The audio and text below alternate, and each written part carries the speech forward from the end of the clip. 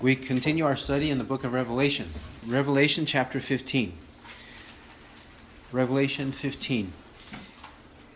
And time permitting, we'll go into chapter 16 as well. We'll first read chapter 15, verses 1 to 8. 15, verse 1. And I saw another sign in heaven, great and marvelous, 7 angels who had 7 plagues, which are the last, because in them the wrath of God is finished. And I saw, as it were, a sea of glass mixed with fire, and those who had come off victorious from the beast and from his image and from the number of his name, standing on the sea of glass, holding harps of God. And they sang the song of Moses and the bondservant of God, and the song of the Lamb, saying, Great and marvelous are your works, O Lord God, the Almighty. Righteous and true are your ways, King of the nations. Who will not fear, O Lord, and glorify your name?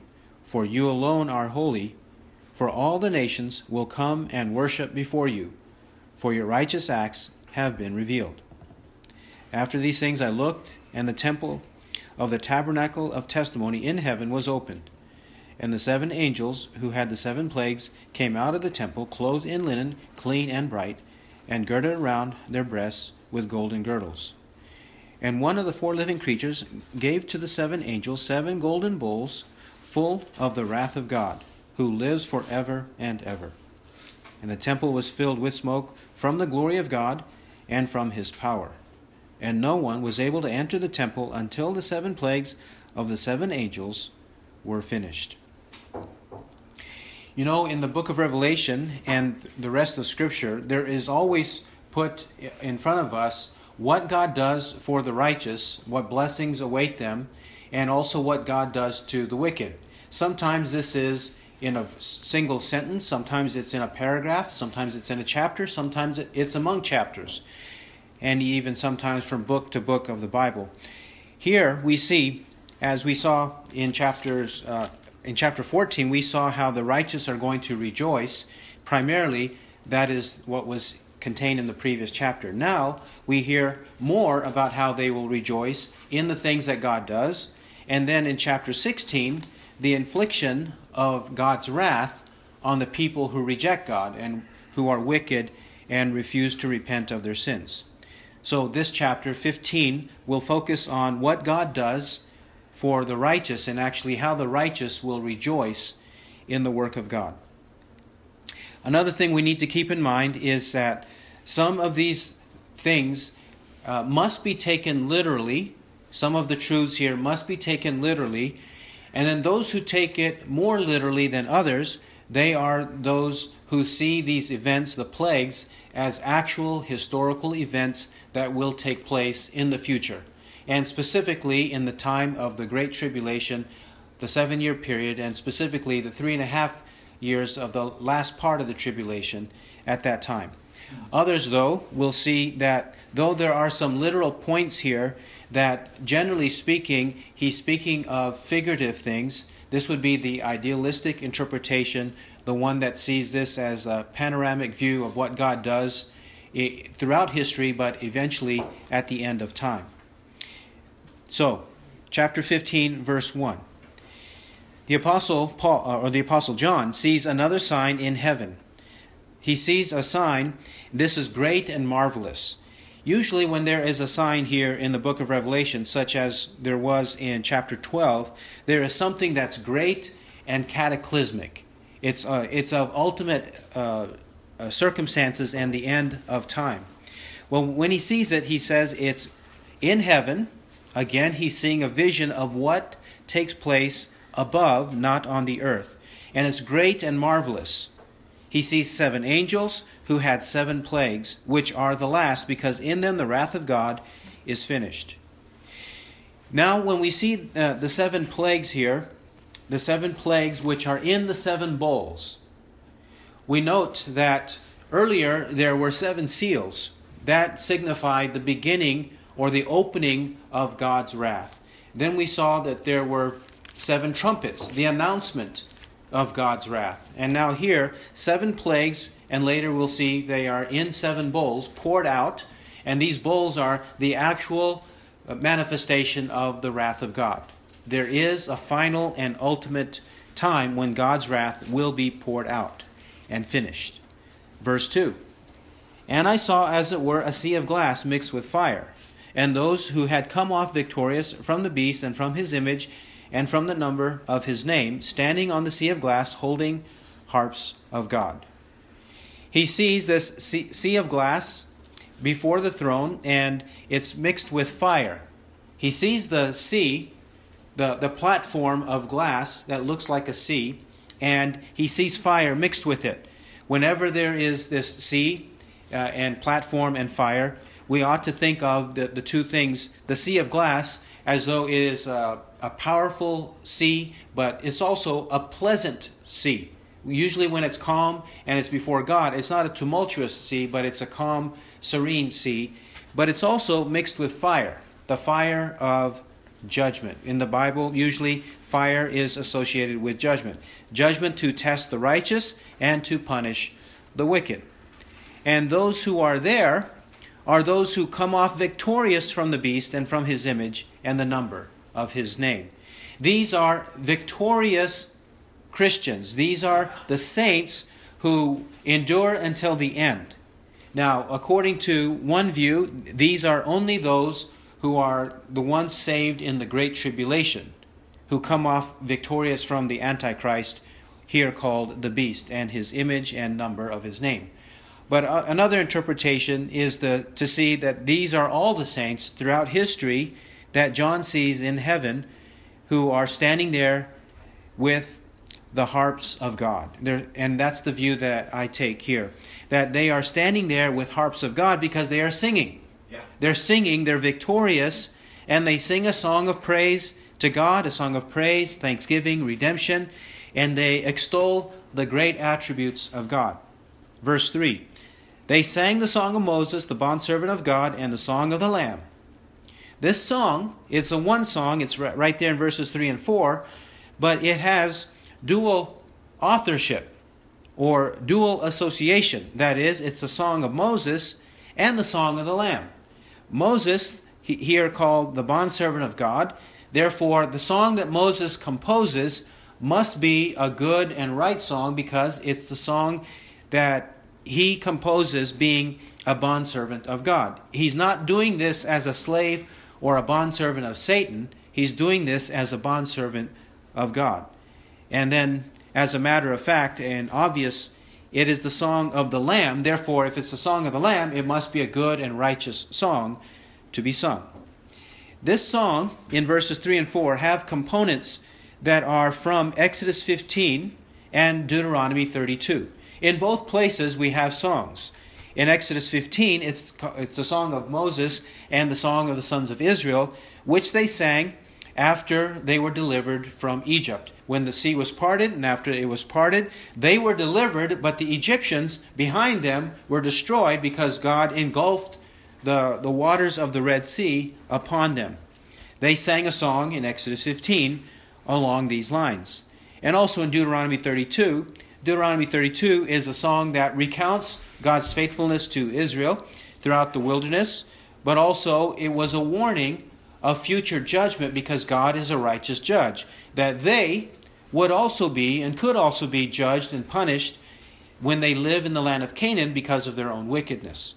God showed them that he was not going to be partial toward them. He punished the Canaanites, he punished the Egyptians, but he would also punish them if they refused. However, those who know God, those who repent of their sins, put their faith in the gospel of Christ, they can sing a song of redemption and a song that extols the great attributes of God. This is the song, verse 3. This is what they said. Great and marvelous are your works, O Lord God the Almighty. Righteous and true are your ways, King of the nations. They acknowledge that God's work is great and marvelous.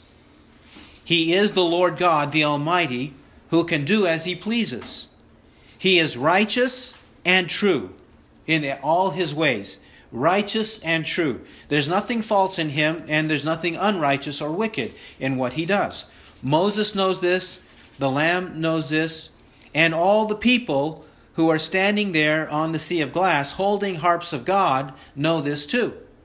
This is the song that is jointly sung to God, because He is the King of the nations, and He can, as King of the nations, He can rule them as He pleases. He can do whatever He wants. Verse 4, who will not fear, O Lord, and glorify your name? Who will not fear and glorify your name, O Lord? God, as Creator and King of all the nations, He deserves our fear and our glory. Whatever praise we can give to Him, this is what we ought to do. Who will not do this? Who will not do this? The people who have been enlightened, the people who have been changed, the people whose eyes are open, they see and recognize this, and they praise God. They glory in His name, because they recognize that He is holy. That He is holy. He alone is holy. Holy in that He's pure, that He's without sin, holy in that He's distinct and different from all of us. He is unique, and He deserves to be praised for this. And though the people of God sing this song of Moses and the Lamb, others will be compelled to bow down. Verse 4 says, for all the nations will come and worship before you, for your righteous acts have been revealed. All the nations, not just all of the elect among all the nations, but all the nations. Similar to Philippians 2, 9 to 11, where it says that every knee will bow and every tongue confess that Jesus Christ is Lord, to the glory of God the Father. It is in this sense that all the nations will come and worship. That which they did not do upon repentance and faith, they were unwilling to do. Here they will do because they are compelled to do so. They will be before God Almighty, and He will compel them to bow the knee before Him because of His righteous acts. His righteous acts have been revealed. Again, as a prophet, he speaks in the past tense. And when he speaks in the past tense, he speaks as though it is something that has already occurred. God's righteous acts have been revealed. Whatever His righteous acts were, they are the ones that are throughout Scripture. And here, specifically in chapter 15, verse 5, through chapter 16, and even through the end of the book of the Revelation. Everything God does is righteous. There's nothing unrighteous. No one can ward off His hand and say, what have you done? As Nebuchadnezzar was forced to acknowledge in Daniel 4:35. God's acts are righteous, so no one can impugn Him. No one can accuse Him of falsehood and wrongdoing. Even though He controls all things, He still can find fault with people. Romans 9:19. You will say to me then, why does He still find fault? For who resists His will? The answer of the apostle was, on the contrary, who are you, O man, who answers back to God? The thing molded will not say to the molder, why did you make me like this? Will it? No, it will not. And so God's actions, all of His actions, are righteous and true. Now, verse 5. Verses 5 and following. For after these things I looked, and the temple of the tabernacle of testimony in heaven was opened. The temple of heaven, which is also called a tabernacle, and tabernacle of testimony. The testimony indicates the Ten Commandments being the testimony that was kept inside the tabernacle of Moses and then in the temple of Solomon. It was kept there. But here it says it's in heaven. There is a temple of the tabernacle of testimony in heaven, and it is opened. Now, whether this is a literal temple or a figurative temple, we see why it's opened. God resides in the Holy of Holies. He resides in the innermost part of the sanctuary of the temple. He resides there, and when it's opened, He sends forth His will. He sends forth His word. Whatever His will is, He will accomplish it. And in this case, verse 6, it says, and the 7 angels who had the 7 plagues came out of the temple. Came out of the temple. They came out, these 7 angels come out to do God's will. And they have in their hand 7 plagues, figuratively speaking. They have 7 plagues and they come out of the temple. Then one is going to ask naturally, is their action righteous or wicked? Is their action good or evil? It clarifies for us in verse 6. They come out clothed in linen, clean and bright. They come out in linen, clean and bright.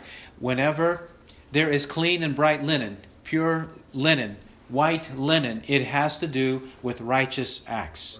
They are clothed with righteousness to conduct righteous actions upon the earth. Also it says they are girded around their breasts with golden girdles. They love, this is also in 1:13. Jesus was girded this way in Revelation 1:13. When they're girded this way, it's signifying their royal ministry, or we may say their royal priesthood. They also are ministering spirits, as Hebrews 1:14 says. Are they not ministering spirits sent out to render service for the sake of those who will inherit salvation?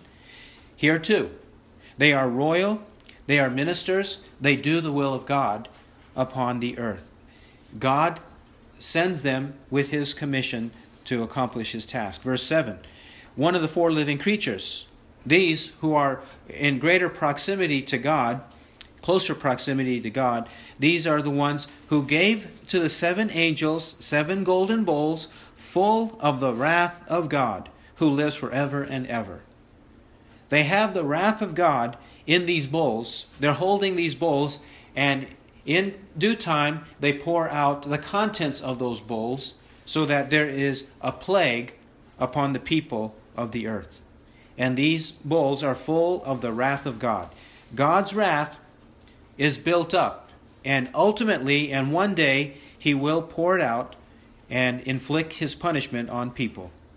This is God who lives forever and ever. He's a God who ought to be reckoned with because He's eternal.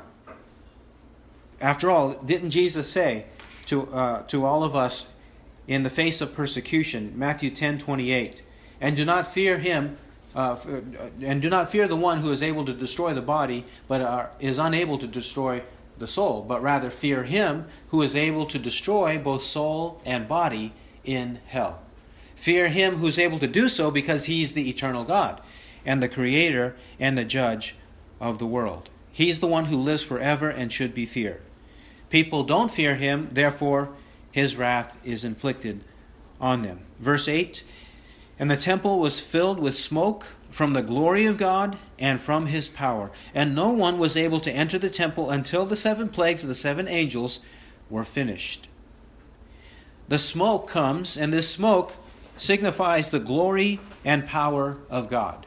The glory and power of God. The temple is full of it, and no one can access that temple until God's punishment takes place. Until it's finished, no one can go back into that temple and be in the presence of God.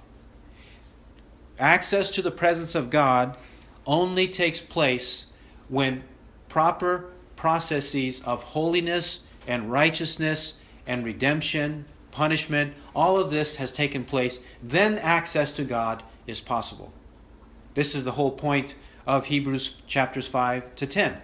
Without the sacrifice of Christ, entrance into the presence of God is impossible in terms of enjoyment and worship in a full and complete sense.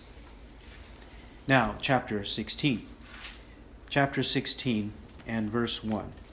Here we'll see that the 7 bowls of wrath are poured out. The 7 bowls are poured out throughout this chapter.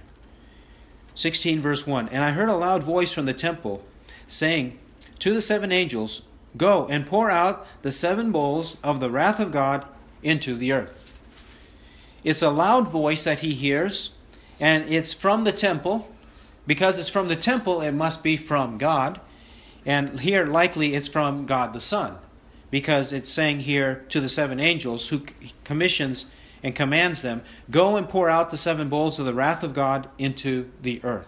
The wrath of God Almighty is to be poured out, and this voice, likely the voice of the Son of God from the temple, commanding the angels to do so. This is a confirmation that the angels do not act on their own whims, they're not out of control, and they're not doing evil, They're doing whatever God wants them to do. Verse 2. And the first angel went and poured out his bowl into the earth, and it became a loathsome and malignant sore upon the men who had the mark of the beast and who worshipped his image.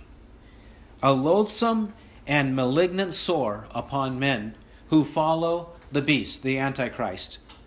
This is the outcome of those who refuse repentance and instead are resolved to follow wickedness in the Antichrist. We know that the boils that come can be sore. The Egyptians experienced this in Exodus chapter 9, 9 to 11. Even Job, a righteous man, not because of his wickedness, but as a righteous man and a test upon him, experienced this in Job 2, 7 to 8 and Job 2, 13. God does inflict plagues upon men to call them to repentance, to draw them near to Him, especially as we see in Exodus 9, 9 to 11. Whether this is literal or figurative, we do know that God does these things throughout history and even in our own time in order for us to wake up from our stupor and slumber and repent of our sins. And here He does so. Verse 3, second angel poured out his bowl into the sea, and it became blood like that of a dead man, and every living thing in the sea died. The second one inflicts a punishment on the sea, but it impacts men and the contents of the sea, all the sea creatures. It says that the blood became like that of a dead man, and every living thing in the sea died. The blood of dead people is dangerous. It's poisonous. It's putrid. It will not help anyone. In fact, it is a stench and a poison that is very dangerous. Well, the second angel makes the sea like this. Makes the sea like this so that every living creature in the sea died. Devastation, complete devastation. That means people cannot eat the fish of the sea. And if they try to, they will die as well. This is similar, as well as the next plague is similar to Exodus 7, 20 to 21, when Moses made the waters of Egypt turn into blood. And when it turned into blood, the Egyptians could not drink it. Same thing, punishment for wickedness. Verse 4, and the third angel poured out his bowl into the rivers and the springs of waters, and they became blood. They became blood. This is, again, like Exodus chapter 7, Exodus 7, and even in Revelation 11, verse 6, Revelation 11, 6, the two witnesses have this capability, just as Moses did, the two witnesses do in Revelation 11, 6. They have the ability to turn that which is good for man into something that punishes man. There is a reversal. That which is good, water, is good for us. It's turned into blood and dangerous for us because of wickedness. Verse 5. And I heard the angel of the waters saying, that is the angel who's doing this, inflicting this punishment. The angel of the waters says, remember, this angel is one of the seven and is commissioned by the Son of God, commissioned from the temple of God to do all this. And this angel reiterates the fact that punishments, verse 5, righteous are you, who are and who was, O Holy One, because you judge these things.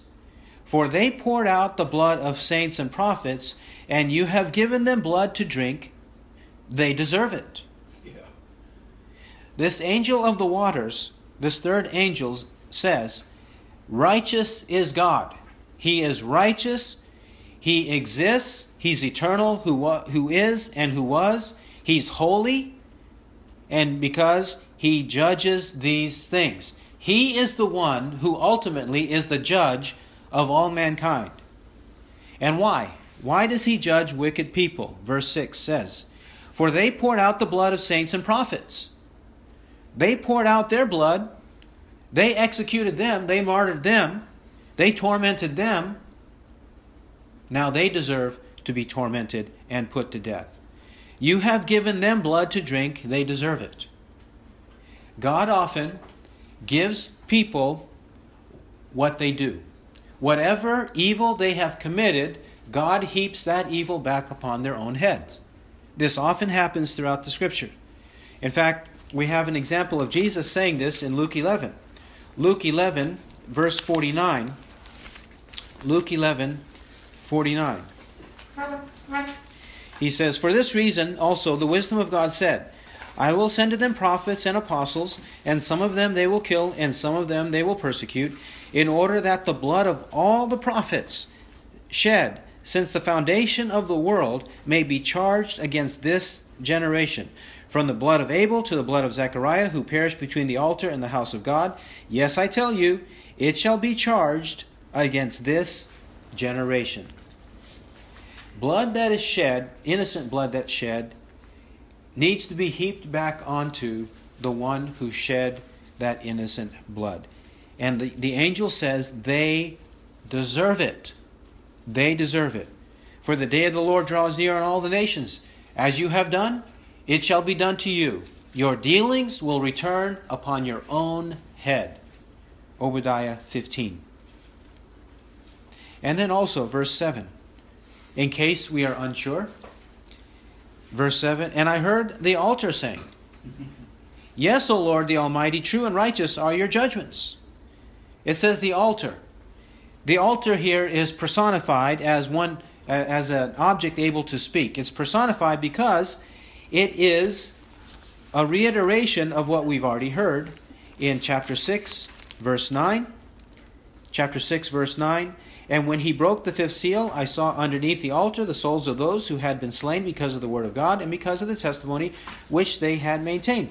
And they cried out with a loud voice, saying, How long, O Lord, holy and true, will you refrain from judging and avenging our blood on those who dwell on the earth?"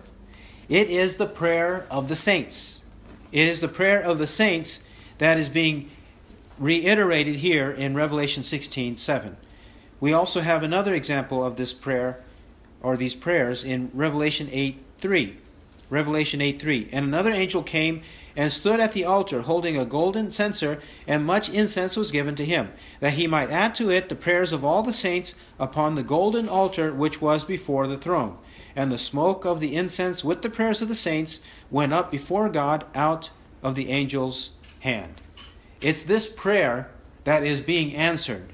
And the saints know that this prayer is being answered because they say yes to the angel and yes to everything that has preceded here, and identify God as Lord God the Almighty, true and righteous. True and righteous. Similar to 15:3, where it says, "Righteous and true are your ways."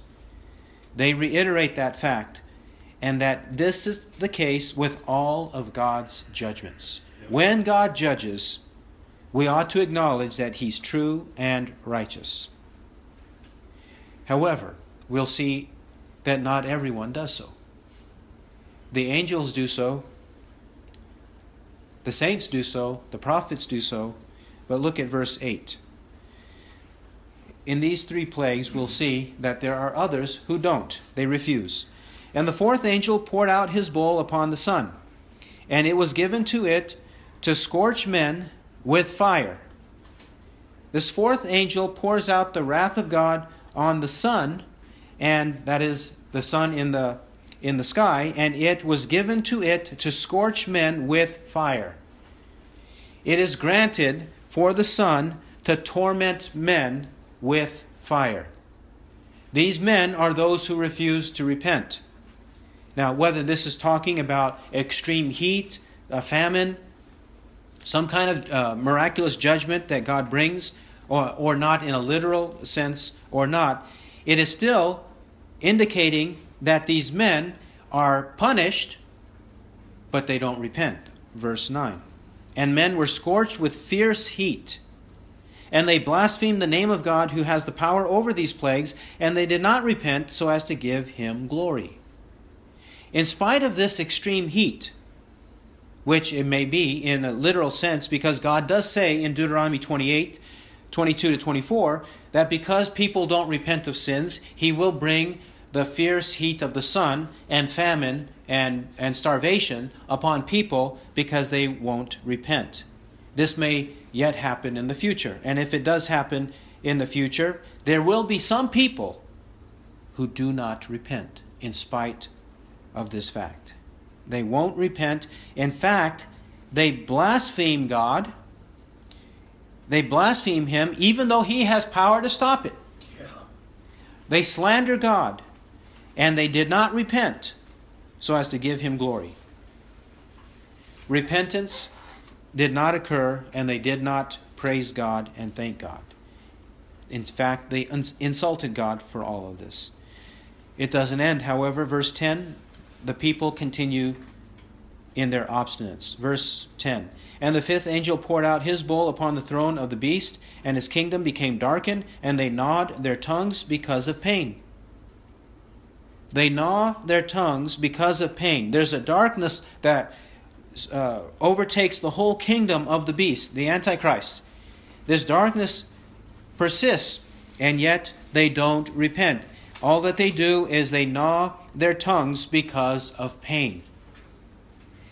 There was also darkness in Exodus chapter 10. Exodus 10, 21 to 29. There was also darkness. In fact, I failed to mention that even in Exodus, there was this infliction of the sun. In that case, it was the darkened sun. And in this case, in verse 8, it is the sun in its brightness that blazes and scorches the men. But here, in verse 10, the darkening of the sun, it caused fear and terror, but it did not cause repentance.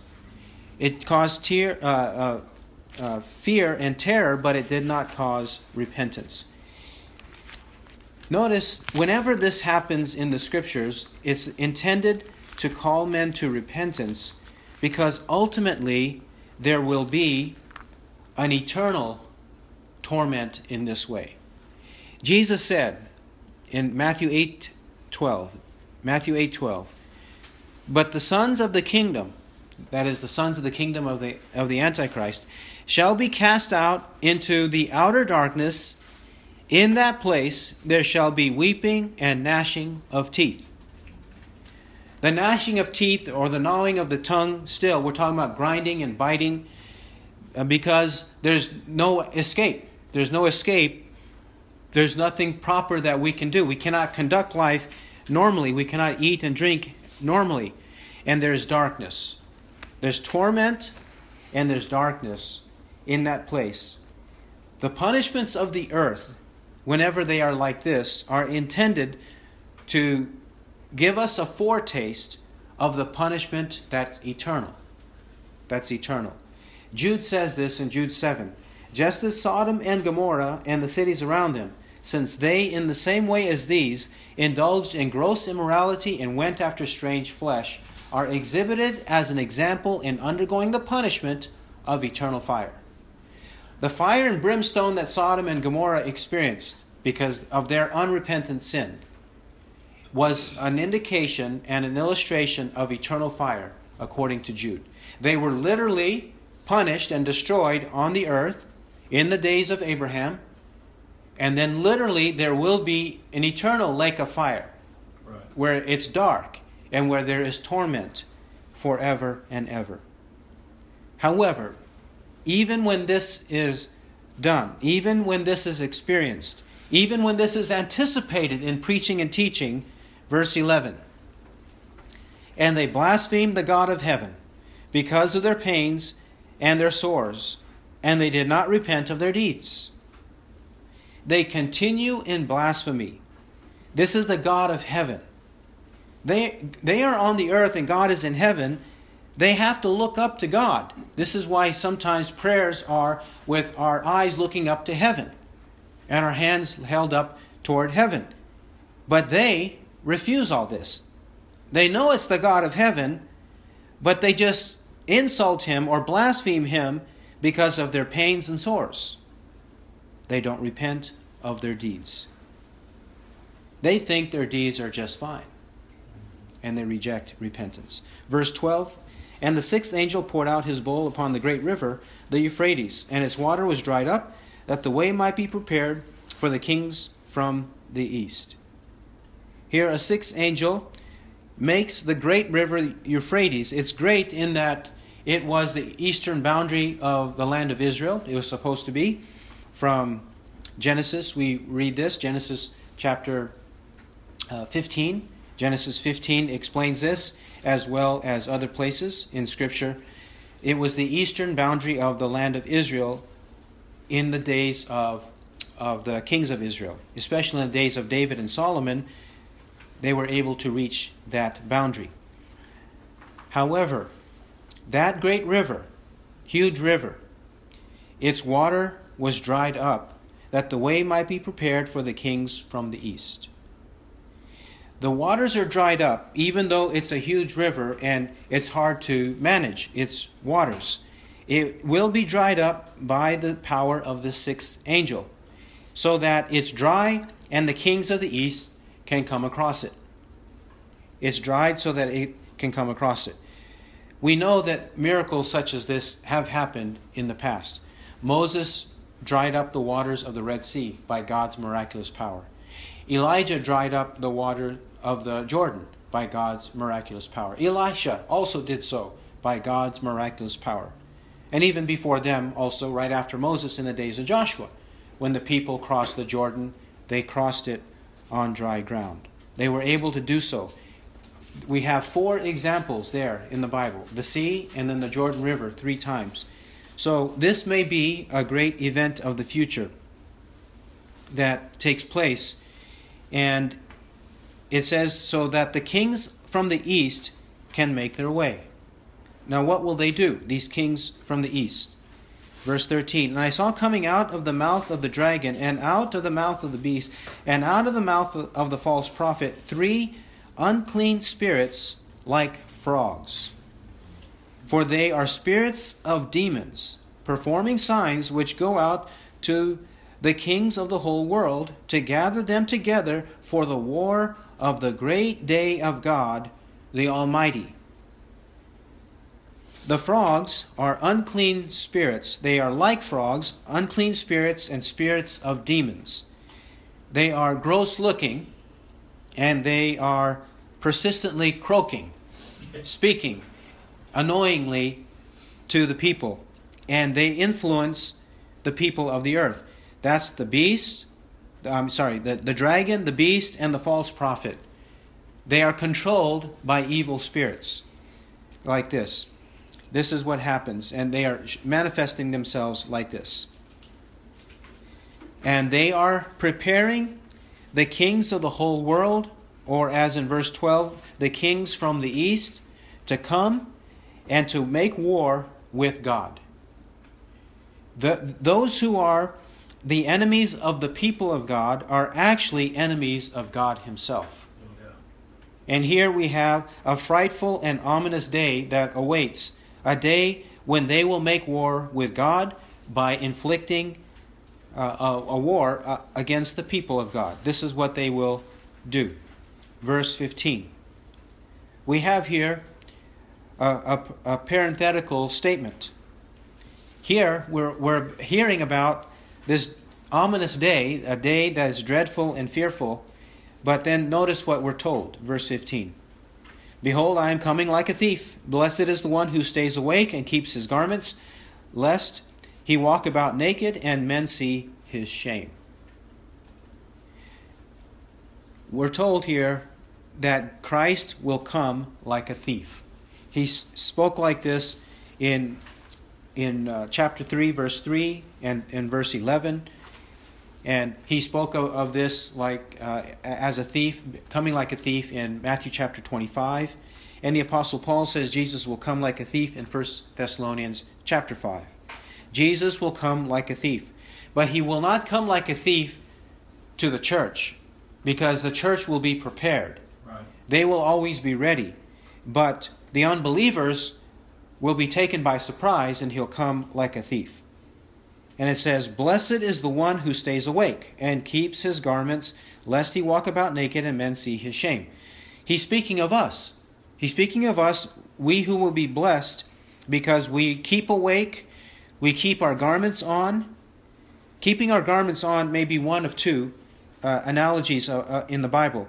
Keeping your garments on would be keeping it on like a soldier, because a soldier always has to be ready, even in the middle of the night, ready for war.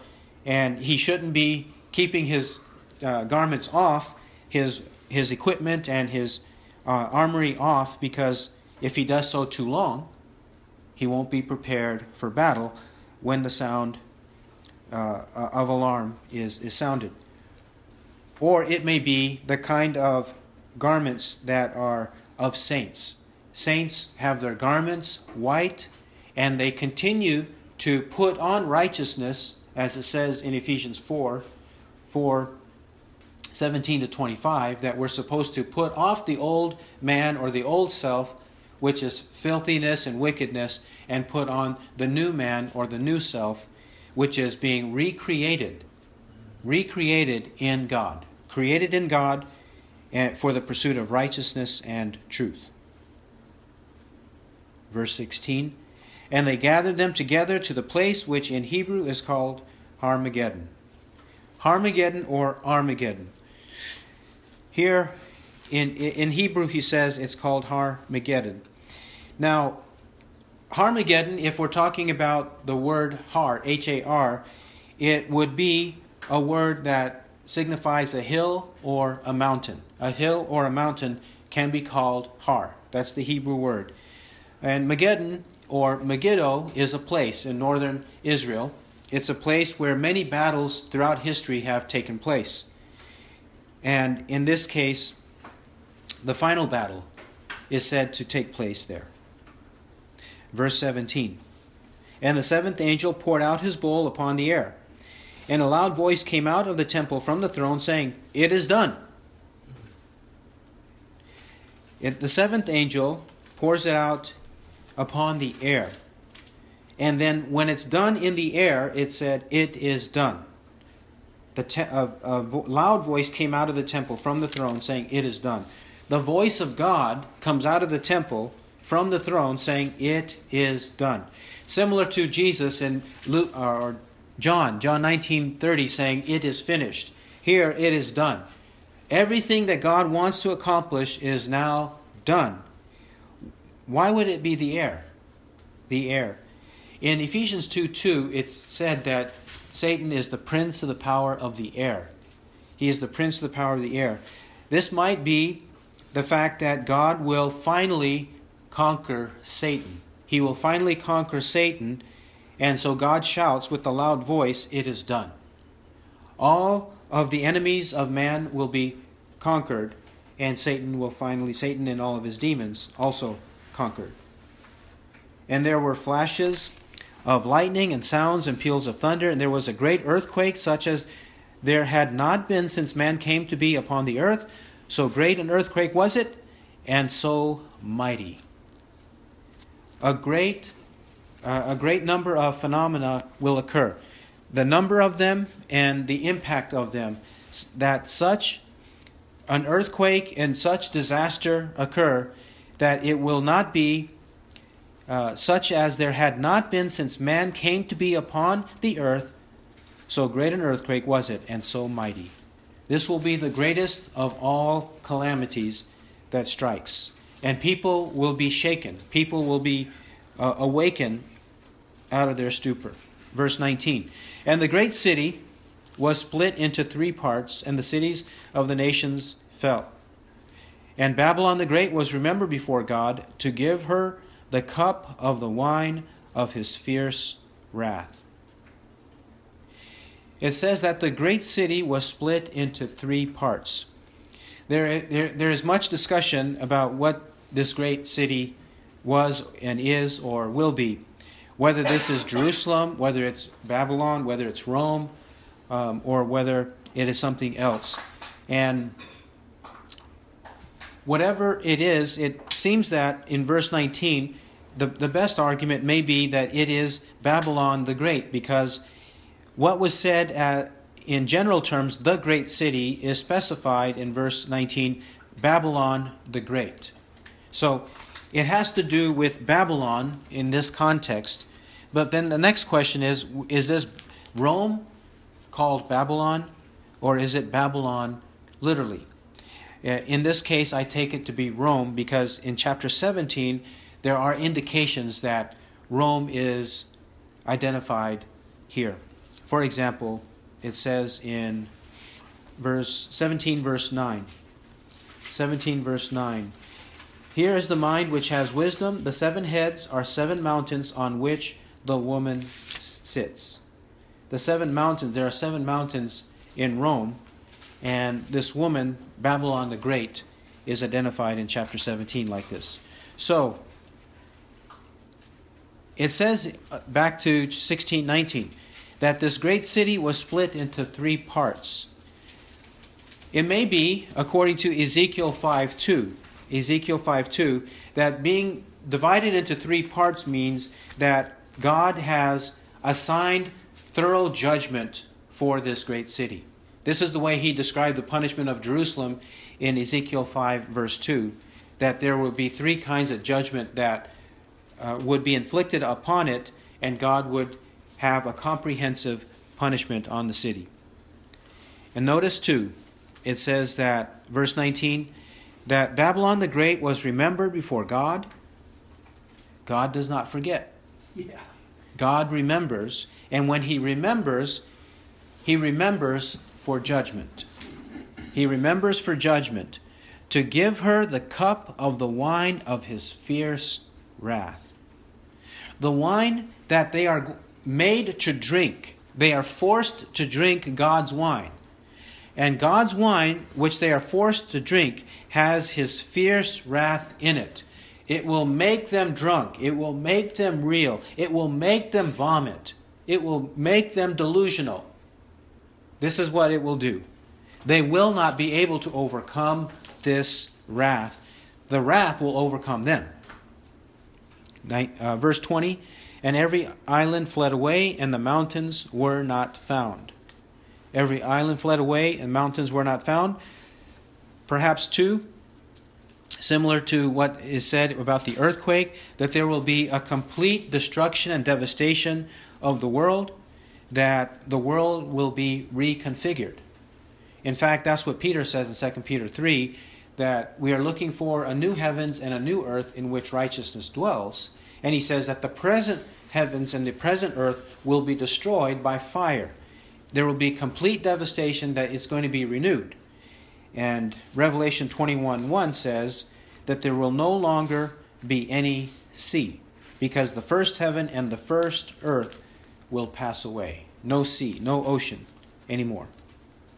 Verse 21. Verse 21. And huge hailstones, about 100 pounds each, came down from heaven upon men, and men blasphemed God because of the plague of the hail, because its plague was extremely severe. Huge hailstones. Hailstones are usually not 100 pounds each. In reading in the commentaries, they have reported that the biggest ones reported in history are about 2 pounds heavy. But otherwise, they can be big and round, like a golf ball size, or smaller than that, like the size of a marble. But they are not going to be 100 pounds. In this case, he says 100 pounds each, about 100 pounds. Why that weight? Why that weight? Well, the typical weight that people can carry, the average person can carry, is somewhere between 60 to 100 pounds, maybe a little bit over 100 pounds. Well, this weight, this will be unbearable, because it's going to come from the sky, and this punishment will be unbearable. They cannot fend this off. They cannot ward this off. They cannot do anything. The Egyptians could not, in the book of Exodus, with the hail that came upon them. They could not prevent their crops from being destroyed. But in this case, people themselves will be crushed and annihilated because of this punishment. Whether it's literal, they will not be able to ward it off. And even if it's figurative, in that God's final judgment will overcome them, they will not be able to overcome God. Right. They will not be able. Instead, what do men do? Verse 21, men blaspheme God because of the plague of the hail, because its plague was extremely severe. Here again, we have people, instead of repenting, they complain and blaspheme God because of the pains they experience. No humility, only hardness of heart that overcomes them. He who has ears to hear, let him hear what the Spirit says.